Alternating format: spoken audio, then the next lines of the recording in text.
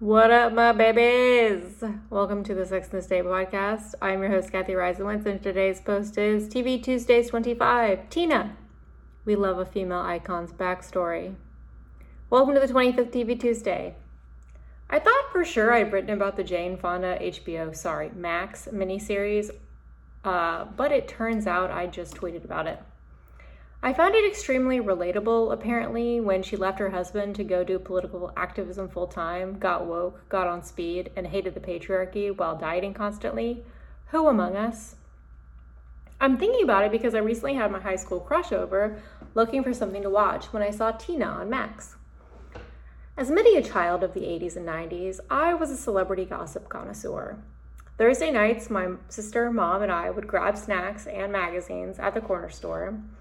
A Sprite, Snickers, and Cosmo for me, usually.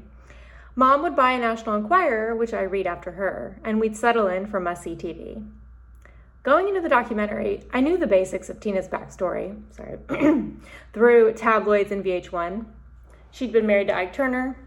They'd had some success in the music industry. He'd beaten her, and she'd left him, and then went on to superstardom.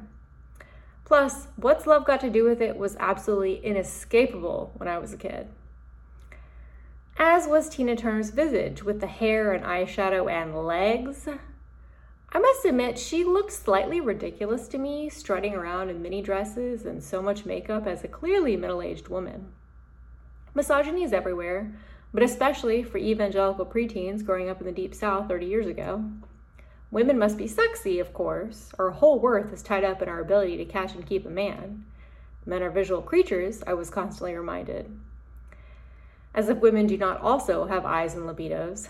But we must never, ever try to be sexy. If you try and succeed, you're a whore. If you try and fail, you're pitiful. The only acceptable way is sexy, and the only acceptable sexy is effortless.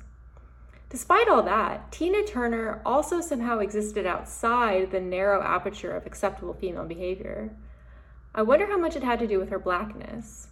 I read a study in college that said Black girls suffer less harm from looking at anorexic models in magazines because they don't see those women as aspirational. They exist outside of those requirements. For whatever reasons, Tina seemed to read less as trying to be sexy and more as succeeding wildly at being Tina. The movie put her clothing, hair, and makeup even more into context by explaining that she didn't get to be a 20-something until she was in her late 40s. Like parts of the Fonda story, I related to that. Although to say I had an easier time is a massive understatement. She left an abusive husband in middle age. I left my very nice husband at 26. But I do remember sometimes feeling super embarrassed to be having my early 20s and my late 20s. But the most interesting part of the documentary was Tina's mom. I think you need to be a little bit broken to want to be famous. I met someone recently who said he had a record deal in front of him when he was younger but didn't sign it. As I've been listening to a lot of the Bandsplain podcasts recently, I said I totally get it.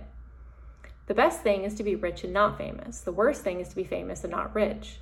Most touring musicians seem to get way more famous than rich. I suspect fame is especially appealing to people with insecure attachment styles. And I say this as someone who once wanted to be famous, and who still wants my work at least to have a wide reach, and who has a disorganized attachment style.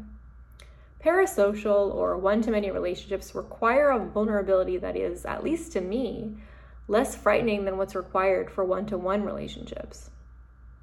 Far be it from me to assign Tina an attachment style posthumously based on one documentary, but damn if her mom wasn't giving vulnerable narcissist. It just seems to me like between her mother who didn't like her and made no attempt to hide it and her abusive ex, who could blame Tina for seeking love from millions of people rather than from anyone nearby?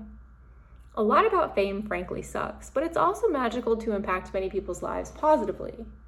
At the same time, I've learned that one-to-many relationships cannot, for me at least, fully substitute for one-to-one relationships. So it was extra sweet to me, as a 37-year-old spinster crone, to see Tina find lifelong love in middle age. Not only did this queen's husband say he still gets butterflies when he looks at her in her 80s, but I saw on Twitter that he donated a kidney to her. If the love ain't like that, I don't want it. The doc also went into how racism impacted Tina's career and how she wanted to sing rock music. She was too white for the black outlets, but too black for the white outlets.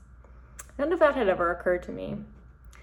The doc did a great job quickly filling in the contours of a story on the periphery of my childhood, and it illustrated aspects of how race and gender influence the music industry. Lastly, it was a fascinating psychological case study. Turns out the answer to the question of what love has to do with it is everything.